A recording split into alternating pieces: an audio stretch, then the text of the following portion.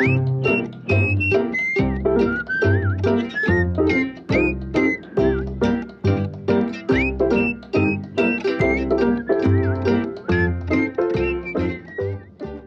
everybody, and welcome to the Spoiler Warning Podcast. This is review number 738 with a review of Asteroid City. I'm Christopher Schnese. And I'm Stephen Miller. And if you're joining us for the first time, the Spoiler Warning Podcast is a weekly film review program. Each week in the show, we're going to dive in, debate, discuss, and argue over the latest films coming to a theater near you. This week in the feed, we already had a review of Pixar's Elemental, and now we're talking about the latest Wes Anderson film, Asteroid City. I don't know why the name popped out of my head suddenly. But, Stephen, this is a film that you saw at Cannes. I saw it at a little early screening here in the city. And, it was Alamo Drafthouse, so they gave us some little gifts. We're going to play the fun game of talk about something visually that people on the podcast aren't going to see because it is an audio-only podcast. But if you are on the podcast, head to our YouTube page where you also won't be able to see it. We're just uploading the audio.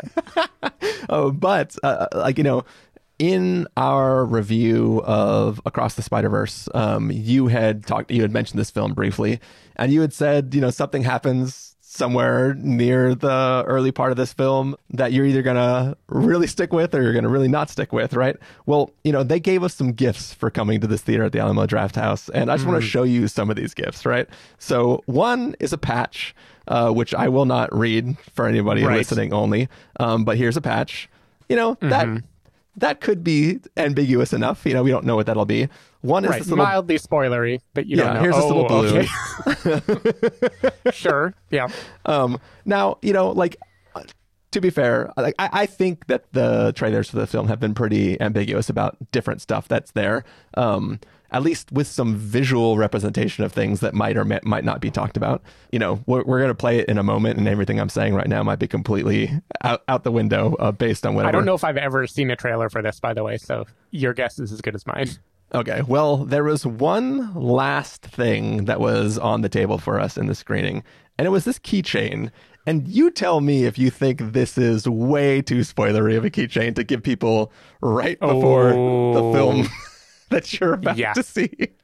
Yeah, they should have brought all this with the check. Yeah. Even if you know that this dude, holding it up again for just Steven, if you know that thing is going to be in this film, you don't know that it's going to look like this. And I feel like it's just a weird choice to sit down and be like, oh, all right, so I know where this film is going. Right. I do find that odd as well. Though I do want to say, and we can, first of all, this whole episode has got to be mostly spoiler section, I think, because God, I don't even know where to draw the line. That scene is a big one that I care about, but I think there is at least one other major thing that happens that is also upending the way Wes Anderson tells stories. So we've actually got multiple things that we can talk about here. Okay. So we can do the spoiler segment then at the end, and I can describe these items that I've been holding up for this beginning audio only thing. So, maybe go see the film and then you can go back and listen to that part. Or if you want to have the same experience I did sitting down to watch this film, you can just you can just listen to that section anyways. Yeah, just have it spoiled. It's fine. All right, Stephen. Now that that's out of the way, are you ready to dive into this film? Oh, I'm ready. All right, we are going to take a listen to the trailer for Asteroid City and then come back and give you all a review.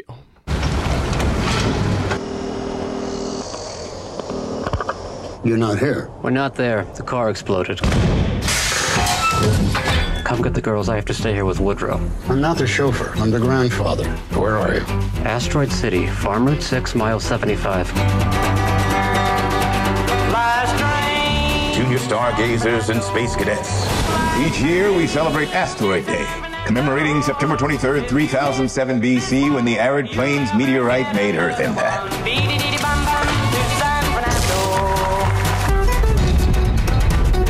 Holy Toledo, that's Mitch Campbell. You're very good in the one about the tramp in the brothel who gets amnesia and becomes a pediatrician. You were very authentic. Actually, maybe my favorite character ever. I don't know why nobody else liked it. Oh. What do those pulses indicate? What? Oh, the beeps and blips? We don't know. Some of our information about outer space may no longer be completely accurate. Anyway, there's still only 9 planets in the solar system as far as we know, Billy. Except now there's an alien. What's happening now? I don't know. I don't like the way that guy looked at us. The alien. How did he look? Like we're doomed. Maybe we are.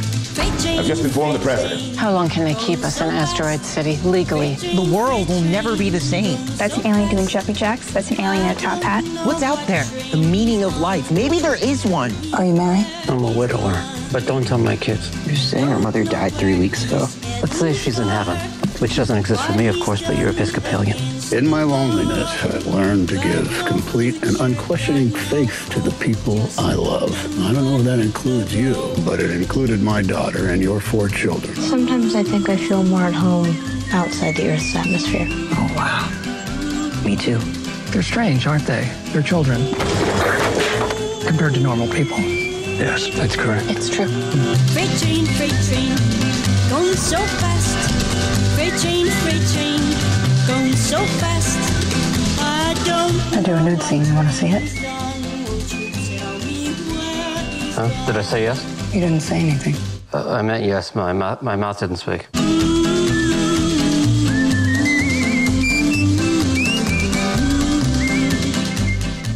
Alrighty, so that was the trailer for Asteroid City. It is basically the story of, I mean, it depends on how you want to define the story itself, but essentially, regardless of how the story is being presented, it is a story of a family who breaks down near Asteroid City, or in Asteroid City, where there is a monument to a giant meteor that fell there, and it's sort of the experience this family has there, taking their time as they wait to get picked up or have a car replaced. Stephen Miller, what did you think of that description? And what did you think of the film Asteroid City?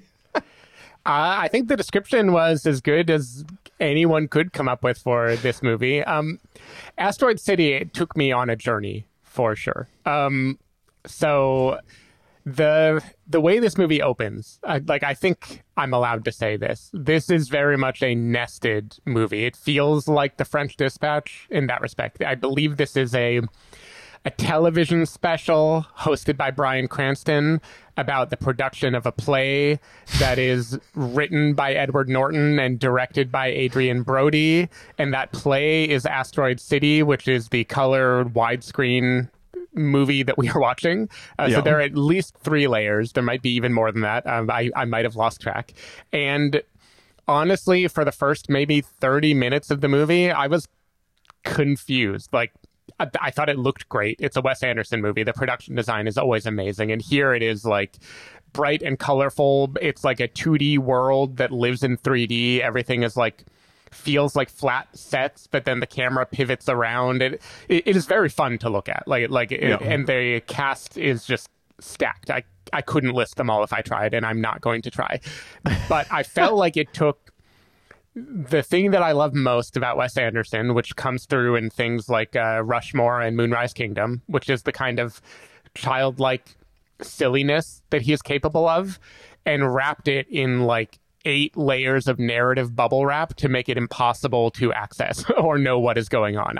It felt like things were coming a mile a minute. Bryan Cranston talks at a speed that I don't believe you are meant to even know everything that he's saying. Jeffrey Wright also is talking so fast. Like, the clip is just like, I couldn't follow everything that was going on, and I was getting a little lost, and I was enjoying the look and feel and the wackiness of the characters, but I felt like, ooh, this is going to be kind of like all style, no substance. It's going to be a little bit hollow. Has Wes finally gotten too Wes for me? And honestly, now this is Cannes, so who knows? They might have been running to do something else, but there were a number of walkouts in the first 30 minutes of this really? movie. Yeah, like at least in my section, I saw a lot of people. I should say some people walk the red carpet just to get a selfie or whatever, so like maybe they were going to walk out no matter what. But it felt like a good number of people were shuffling out. Were like, okay, I'm out. I can't follow this. Which is a shame, because as we alluded to in a past episode, something happens toward the end of the first act, and I know it's the end of the first act because this movie tells me what act I'm watching at all times, which is one of those like Anderson maybe overthinking himself type of things that was alienating me at first. It's skipping scenes too, right? Like when it shows. It is, yeah. Okay. I just wanted to make sure Exactly. I wasn't zoning out. That is why this is like a television special about a play that may or may not have actually happened, but that means it is not showing us every scene in the play.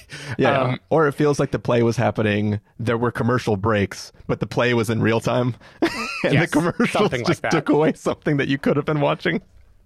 But first of all, something happens toward the end of Act 1, which brings this movie into a different realm, one which I have not seen a lot of any live-action Wes Anderson movie tackle before. I say live-action because he has other movies that maybe have some of these qualities. I'm not even going to say their name in case it is spoilery, the adjective. And so right there, that was like a wrinkle that had some sense of, wow, what is this movie doing? Where is it going to go now that it has kind of blown its load so early? You know, what is it trying to do? And there's another section, and I really think we're just going to have to get to spoilers kind of early so I can talk about what I mean with any of this, that also shifts the movie and what it is about in a very self-referential way that I really, really loved. And it made it feel like this is a thesis statement of why Wes Anderson makes movies and what he is trying to do by making them the way that he made them. And there was something that I thought was really, really, really interesting that made me want to immediately go back and watch the whole movie from the beginning and piece it together. And it has not officially come out yet as the time that we are recording, so I have not yet been able to do that, but I really want to. So we're going to have a lot to talk about in spoilers. Without spoilers, what can I say? I think Jason Schwartzman is probably the closest thing the movie has to a protagonist, and I think he nails it here. He has a few different layers he has to communicate at the same time, and I think he does a good job of it. I like Scarlett Johansson a lot in this movie. I think she really fits in well to the Wes Anderson universe. Even in the trailers, she gets a few really good moments, you know, that give you a sense of what she's doing. Yeah. Tom Hanks is basically stepping into the Bill Murray role, and I think he does a great job that is doing true, it. yeah. Like in my head, it was Bill Murray. Like that's how much he blends into that that type of character. Yeah. And then the kids, like I mentioned, Moonrise Kingdom is top tier Wes Anderson for me. And there are a lot of really fun kids in this movie, especially Jason Schwartzman's character, his kids. They're just really silly, fun to watch interact. I remember the little girls in particular screaming at some point about their mommy going to hell because of something that they were... that he was doing, where they just know how to be over the top in that, like, it's like confined over the top silliness, which is what Wes Anderson does so well, is he makes this like really tight scripted world where everything feels totally controlled, and then inside of it, when people burst out doing something silly, it feels hilarious to me. And this movie had a lot of that. But yeah, it is also pretty overwhelming and hard to follow, and it would not surprise me at all if people, including you, have some trouble with all of that. So this is where I hand it to you and ask you what you thought of Asteroid City. Yeah, so I think, you know, we were at a business dinner not a few days back, and we were trying not to talk about this film specifically because we didn't want to spoil things. But I did mention one thing, that is, like, Wes Anderson for me can be hit or miss, and that is not a per film level. That is a within a single contained film. He's hit or miss for me. I think that, like, I genuinely enjoy his shtick, you know, his style. Like, I like the way he presents information, you know, the quick dialogue, the visual look of everything, like all that stuff works for me in principle. But then depending on what's going on with the narrative, I'm like in or out, and I kind of don't care. Like with a good example was with the French Dispatch, where it's like some of those vignettes I really, really enjoyed, and some of them I couldn't care less about, but I was getting them all no matter what, and it wasn't my choice. Yeah.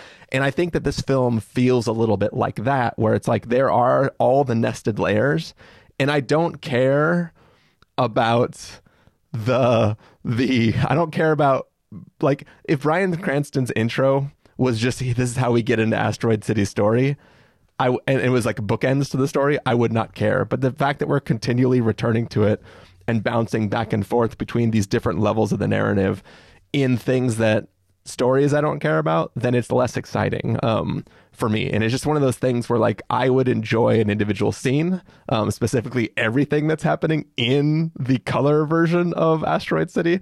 And then every time we bounced out of that, I was kind of just watching to get back to the primary narrative, which for Wes might not be the primary narrative. You know what I mean? Like, it's like he's tricking me with the thing that he's drawing me in with. And then I enjoy that so much that I don't want to leave it. And then everything else is just, and then it gets really confusing too. And it's like certain people playing people that are the characters they're playing. And I'm like, is this too clever by half or by a full? I don't know. Like, you know what I mean? I totally do. So it's hard for me to gauge. It's one of those things where, like, when I walked out of it, I was like, yeah, I enjoyed that.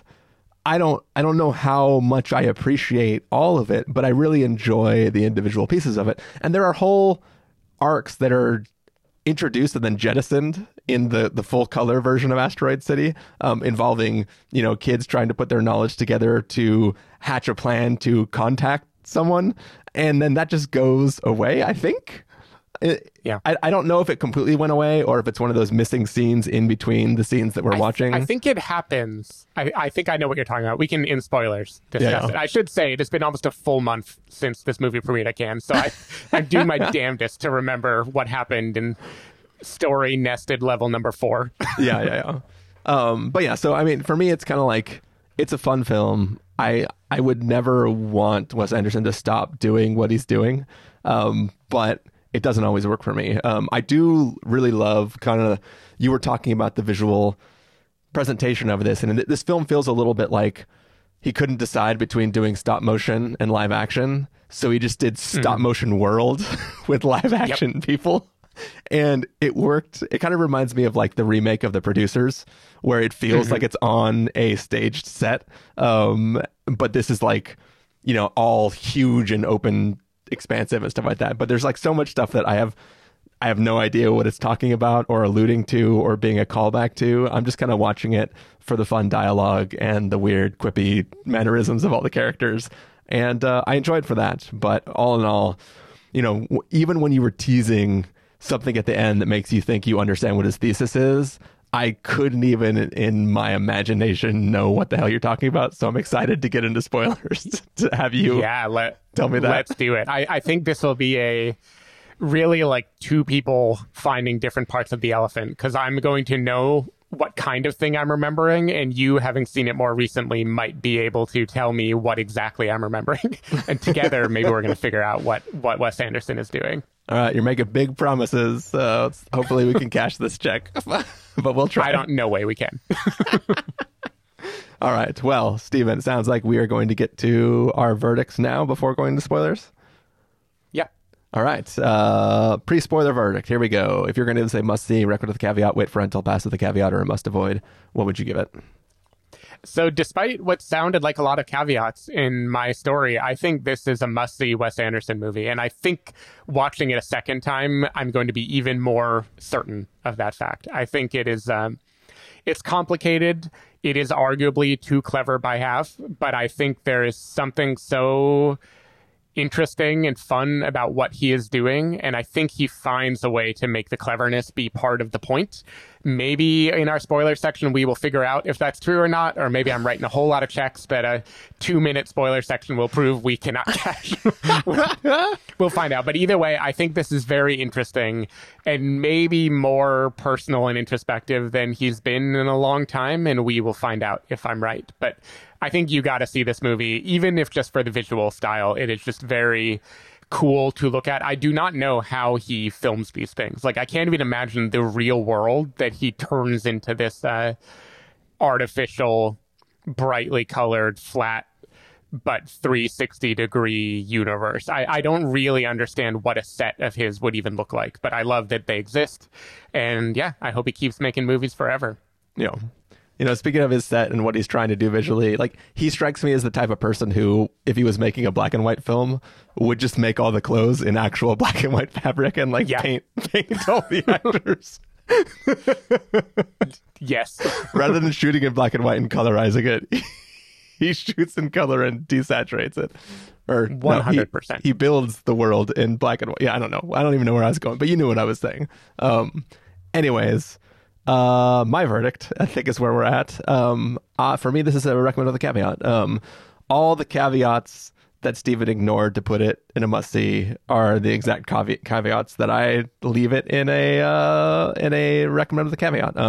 I think this is a film that the pure joy and silliness of the joyful, silly moments is enough to kind of keep you riding throughout the entire thing. And then everything else that you're kind of sitting through is not there long enough to kind of pull away your attention. If like for some people, those are going to be what they're going to the film for, and they're going to absolutely love those. For me, it wasn't, but I still had enough to remember fondly of it that I still enjoyed what I watched. And I think other people will probably at the very least have that same experience, if not the experience for the checks that Steven wants to cash in the next segment. So there you go. Recommend with a caveat. Cool. Higher than I expected, honestly. Yeah, it's if it was a longer film, it might have fallen down eventually. But yeah, so that is our non-spoiler review of Asteroid City. We're going to say goodbye now and then transition on into spoiler territory, where you might find out about those little goodies that I have and Steven's thesis about the film, or Steven's assumption about the thesis that Wes Anderson made in the film. I don't know what the thesis is. I just have faith that it exists out there in the universe somewhere. All right. Well, Steven, if people want to find you throughout the week, where can they do that? People can find me at twitter.com/sdavidmiller or sdavidmiller.com. People can find me at ChristopherInRealLife.com or Twitter.com/ChristopherIRL. You can find the podcast over at thespoilerwarning.com, where you can get a bunch of the back episodes of the show. If you want to subscribe to the show, you can do so in Overcast, Stitcher, Apple Podcasts, or wherever podcasts are found.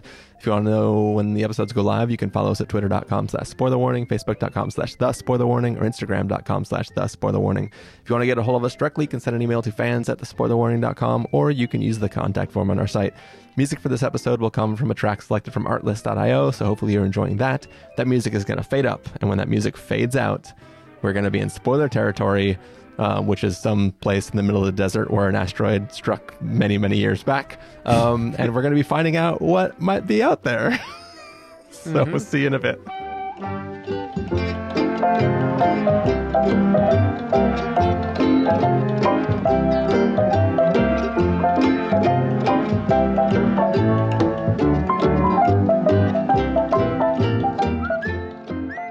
We are back. This is spoiler territory. This is the after part of our review of Asteroid City. We are talking full-blown spoilers, so watch out. They're coming at you.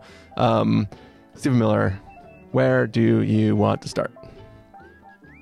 I mean, let's start with the easy part, which is what is obviously the big spoiler of the movie and what kind of takes it into the realm of the fantastical, which is the moment at the end of Act 1, I believe, when the stargazers are all out with boxes on their heads to try to see an eclipse, but they call it an ellipse, which I think is a fun little, a solar ellipse or something that's happening because 3 dots will appear for them. Yeah, I mean, it's hilarious, but I don't know what the fuck it's supposed to be for real. Yeah, of course, but it's a very fun joke. But then while they are doing that, a blinding flash of green happens and someone takes off their bag or box or whatever and realizes that a UFO has landed, an alien has come down and grabbed the meteorite and leaves. And from then on, the movie is kind of in the realm of what is able to happen in this world. We don't know anymore what the rest of the film is going to be. And honestly, there were already little teases of that. Like the stargazers have built all these gadgets that got them into the competition, and they are the stuff of science fiction or fantasy, right? Like someone can project something on the moon. Someone else has like a jetpack, I think. Yeah, there's a ray gun. A ray gun. So already this is very much in the land of cartoon. Fantastic Mr. Fox is what came to mind for me of like, it is like a stop motion movie. The rules are unclear, and the rest of the movie is kind of all of the characters grappling with how are we supposed to live now that this crazy thing has occurred that we can't explain. And they grapple with it in different ways. For Jason Schwartzman, he's just kind of like thinking about it. He doesn't know how to contextualize it. And he's already grappling with the death of his wife, too. So these two things are kind of like combining in a way that he doesn't really understand. And yeah, I just thought that whole shift was magical. That moment, I think, is just wonderful in the movie when it occurs. It's like a long ellipses, honestly. It's like a moment of silence, a break between things happening where we're just looking at this alien creature coming down from the heavens and everything is quiet and it disappears. And I wonder, having it basically be spoiled by a keychain for you, how you felt about that moment. Yeah, like in the trailer, they talk about, they say, but like, I forget exactly the line of dialogue, what it is. It's like, oh yeah, that was before the alien or whatever. And like, there's the part with the girl who's doing like the Rorschach test, and it's like alien doing this, alien doing that, alien. So we know that there will be an alien, but we don't know that the alien will fucking look like this exact keychain. Yeah. which is a body that is too skinny to be played by, you know, like it ends up being like a stop motion alien for our first presentation of it. And then when you see the play version of it, it's played by Jeff Goldblum. Yeah. who was at the Q&A for the film. He doesn't have a line of dialogue in this film, right? He plays the alien. Yeah, I don't believe he walked the red carpet. I don't think I saw him at Cannes. So okay. he somehow didn't make that cutoff. Yeah. Because he plays both the alien in that shot of the alien carrying the meteorite to the audience in the play version. But then he also plays a guy sitting in chair next to everybody in the office at some point. But I don't think he has a speaking part in there. Anyways, beside the point. But yeah, I definitely, like, in the grand scheme of things, it doesn't bug me too much. Like, you know, I was primed for there to be aliens, but I feel like, you know, it would be like if I went to see Signs and they gave me this exact keychain. Right, which does look like the Signs alien. Yeah, it does honestly. look like the Signs alien. I mean, to be fair, it looks like a lot of aliens, but Sure. you know, like it's just one of those things where it's like, that is like when you see that, it's supposed to be shocking, not, oh, now I see the keychain I have. You know what I mean? Like it did kind of make me feel weird going into it, but I didn't care that much. I thought it was kind of funny. Yeah. So the second, for me, big aha moment, and the thing that kind of rippled back and made me want to think about the whole movie again, is, and I might be getting my ordering wrong in terms of when these scenes occur, but there is a second UFO event that I believe has just happened, and a riot kind of follows, because it means everyone is going to have to be quarantined again, and everyone is getting angry about this, and like the kids are shooting ray guns, like there's a whole thing occurring. The cast turns into a frenzy, and in the middle of this, Jason Schwartzman gets up, walks off the set, basically, like exits a door, walks through the corridors of whatever place in New York they're putting on this play, and goes out on a balcony for a smoking break. And while he's there, he starts talking with the woman who was supposed to play his wife, who got cut. And they're talking about this monologue that was supposed to be in the play that they had. And the monologue, it goes by quickly. You know, again, it was a month ago that I heard this thing. But it is about grief and that desire to find, in the middle of all this chaos, some like blinding moment of truth that can explain the world, that can make you feel like there's something more out there than life as you understand it. And that moment, first of all, even though I can't quote it very well, I remember finding it beautiful. Like I felt very moved in that scene, and it is just like Wes Anderson, like too clever by half to put one of the most beautiful monologues of the movie as like a deleted scene in the play, basically, that we just hear people talking about instead of performing. Yeah. And then in my memory, shortly after that, we cut to this actor's studio thing that is going on, where Willem Dafoe is teaching a class of actors about this like experimental technique. And his idea, he keeps saying, like, how are you meant to pretend to sleep on stage? Like, the only way to really do it is to actually fall asleep. And then all of the actors kind of one by one chant, you can't wake up if you don't fall asleep. You can't wake up if you don't fall asleep. You can't wake up if you don't fall asleep. And then we're shoved back into Asteroid City.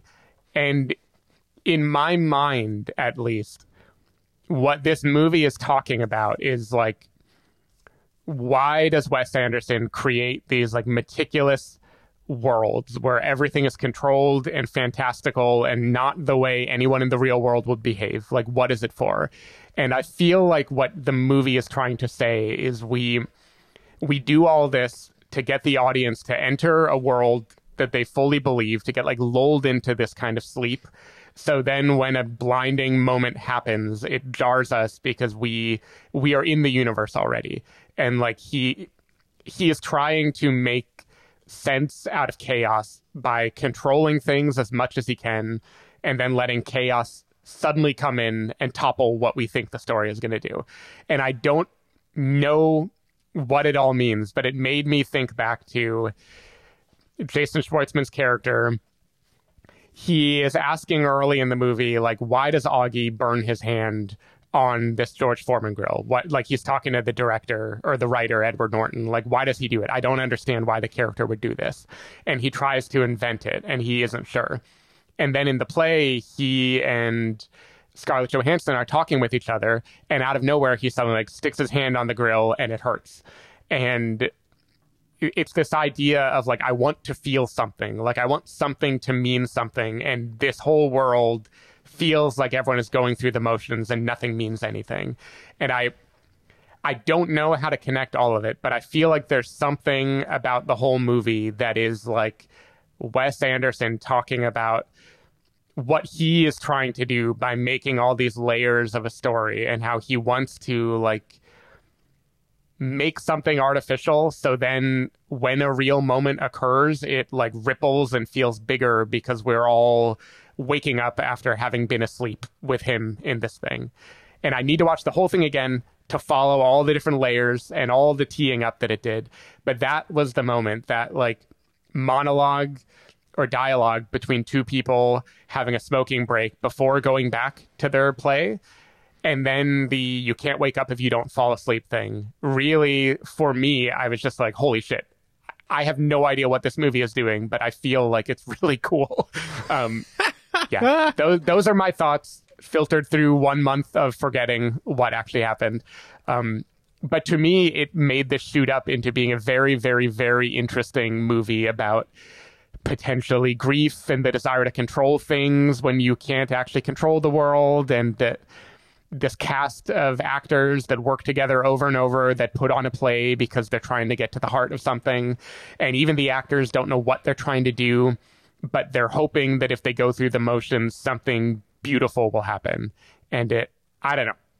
I feel like there's a lot there, and I want so badly to watch it again and put it all together. That's my spiel. Yeah, like ironically, that scene that you're talking about, I'm going to say my funny thing first. Funny, you guys be the judge, but I'm going to say the thing that is meant to be my funny thought before I go into the actual thing. But that moment you're talking about where the people were chanting and repeating, like, you can't wake up if you can't fall asleep. In real time, in the moment, what I was thinking about is the ending of Beau is Afraid, and how we were talking about, like, the scene that is happening at the end that you just sit through at the end, and then you see people in the background doing something. And we were kind of joking about, like, is that him depicting what he assumes the audience is doing in this moment? That's the scene. I was thinking of that, not in a positive way. Yeah. Like, because he thinks he put us all to sleep, you mean? Yeah, in my head, it was like a thing where he was like, hey, I know you're not interested in this thing, but you can't get to the thing you can't get to the thing that you want to see, the awake thing, unless you fall asleep in this thing, because this is the thing that defines the thing that you were watching over there. So maybe we're in the same realm, but like in that moment, I was thinking of that, like, oh, he's talking to the audience right now. It felt like, and it kind of, it made me feel like it ripped me out of my slumber in not a good way. But to the point you're trying to make about like him talking about the meeting and his thing, I think one of the reasons why Wes Anderson has become so memeable, or at least, like doing things in the style of Wes Anderson have become memeable, is because he does on the surface appear to be this essence, right, that you can apply to any narrative you want to. And if you do it in that way, it feels authentic to Wes Anderson. Like, I saw one headline for this film that said something like, you know, this film proves that even in a world like AI and stuff, you can't actually reproduce a Wes Anderson film because they're unreproducible. Right. And in a way, like, you know, I've watched him. Like, I was sharing videos with you of like, this is too good. This is too good. Like, just any property you want can be converted into a Wes Anderson film, and it seems like it works perfectly. But it sounds like if I can get what you're trying to speak to, is that he made a film where he tried to insert all the underlying meaning between the stuff that he does to kind of show and walk you through the experience of these aren't just random thoughts. And in any given moment of film, I am not going for whatever I think would be funny in that moment. There is an underlying meaning to all this stuff. And I am trying to get at some trueness of people, even though I'm doing it in this silly, fun way. And yeah, maybe that is true. And it feels like there's probably something there. But well, I think there's also... And again, I have to watch it again to know for sure. But I think there's also like a Synecdoche, New York thing about it, where it's like this person is trying to explore something simple, like grief, or what is the meaning of life? How can I find meaning? And the only way they know how to do that is to burrow into layers and layers and layers of really complicated artificial things, like people reenacting and a TV show documenting how they reenacted, and an acting class where they talk about how they're going to reenact. And it's like building all these layers because it's like one neurotic mind trying to figure something out. And I think that I wish I had something more smart to say, but I just feel like I've never seen him pull back the curtain before. And I think it was really, really interesting to pull it back. Yeah. Yeah. I mean, there's lots of interesting stuff in there that he's doing, like, you know, that the underlying narrative starts with us learning about a guy, an atheist whose wife has passed away, and him trying to figure out what the hell's going on there. And by the end, whether it's related to that scene on the balcony or not, he is through the existence of aliens, it allows him to extrapolate to what if there is more out there than I understand now in this moment, which is, you know, that could be the through arc of that character on his journey, or it could be just the performances that he's doing if he is actually the actor and not the character that he's playing. So it's hard to know. Yeah. Well, and there's a lot of stuff about like mixing between actor and character. Like Scarlett Johansson, she not only, you know, she plays an actress who is playing an actress in Asteroid City. Like, this woman is an actress, and she has this like black eye, and someone thinks this means that she's been hit. But no, she's like putting on the black eye because she wants to understand how another character that she's preparing to play would feel if she were in that situation. And there's just there's a lot in this movie about like, why do we play act? Why do we reenact? What are we trying to do when we all play dress up together and do this thing? Wasn't there also a punchline there where it's like her character doesn't explicitly have a black eye, but she thinks the character would have a black eye or something like that? Yeah, exactly. Oh, it's too good. Yeah. I don't have all the answers, but I swear to God, when this comes out in SF, I'm going to watch it a second time, thinking the whole time about, like, because the first time I watched it, the different layers, I was like, okay, Wes is just being cute. Get me back to Asteroid City, you know, get me back to the real story. And now that last little bit where the most moving stuff happens outside of the play makes me want to watch the whole thing again, paying attention to all the other layers and seeing what kind of Easter eggs or hints there are there, because I feel like the movie is a puzzle now. Maybe not like a logical puzzle, but like there's like an emotional meaning to the movie that I'm going to come back after a second time and I'm going to pretend I saw it all along, and I'm going to write some review, and you're not allowed to tell everyone that I didn't actually know. I'm not allowed to, but anybody listening, you guys can all do that. Okay, you're all in under NDA now. We're not going to talk about this outside of the podcast. Yeah. Any other random stuff, like jokes that we can spoil if we just want to talk about favorite moments or anything? I would need to follow your lead because specific jokes have kind of fallen out of my brain after a month. Yeah, I do. I saw the car falling apart in the trailer, But the moment of like, I've seen this problem 2 times before. One time it was a 10-cent part, fixed everything. Another time the car exploded, and just them putting it in there and like starting and trying to figure it out. Also, yeah, after it explodes, there's also a weird alien machine part that pops out and everybody doesn't know what it was. Like, that was telegraphing the aliens' visit too, but like they never explain all the alien gizmos and gadgets that they're all flying around, right? Yeah, for sure. I did like that gag. That was the very kind of cartoon type of nature of the world that they live in, where the gag is 100% stop motion, you know, Isle of Dogs or Fantastic Mr. Fox. Yeah. But it exists in this real world with real people. Yeah. One thing I'm just remembering now, I didn't write it down, but I was talking about the kids who were trying to contact the alien. And, you know, they were in quarantine and they were trying to get away to like, we know aliens exist. Some of the people are freaking out. We think this is a great exploration, first contact moment. We want to contact the alien. Yeah. It wasn't clear if they were trying to tell them we mean no harm, or they explicitly wanted to talk about like just 2 intelligent beings. Let's have a communication about the stuff we know about the universe, like whatever it was. But they go through this huge elaborate plan to like tie into a bunch of stuff so they can try to contact. And I feel like that never comes back. I know the alien comes back, but I feel like they didn't say, hey, can we have our meteorite back, right? Like, because the kids wouldn't care if the meteorite was returned or not, right? So I just, I wondered how that didn't go on from there, if there was something jettisoned in the story later. Yeah, I'm not sure what is supposed to have happened in between that. In my headcanon, them trying to contact the alien at least triggered the alien returning, maybe not like communicating, but something about their signal made it happen. Or maybe they're going to all go on in the future to be scientists who do this, and this was just like the moment of them knowing there's more out there and getting excited about it. But I feel like shortly after that happens is when the movie kind of explodes into the meta narrative for me. So I kind of never followed up with the thread of what was supposed to happen in the world. Yeah. Cool. Is that it? Nothing left to talk about? I feel complete.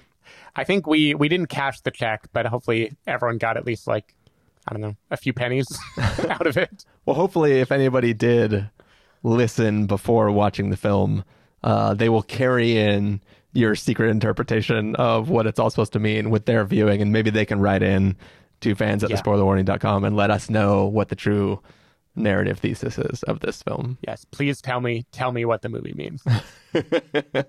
My final little metaphor, which is a stretch, but whatever. Wes Anderson is meticulous, so I feel like the big visual in this movie when the alien comes is everyone has the box on their head and they are looking for this major astronomical event, and the only way they can look at it is by like shrinking it down into like a tiny dot, like just a little thing happening that they can fit in their head, that they can understand. And I kind of feel like the way he makes movies is like that too, where he shrinks everything down into this dollhouse world. So then things that would have been minor emotions feel really big because we've like put them in a place that we can fit them. I don't know. Do with that what you want. I just think there's something to that metaphor of like trying to contain the universe in a little thing that you can hold in your hand, and that as an obsessive director, that is what he is trying to do also. Nice.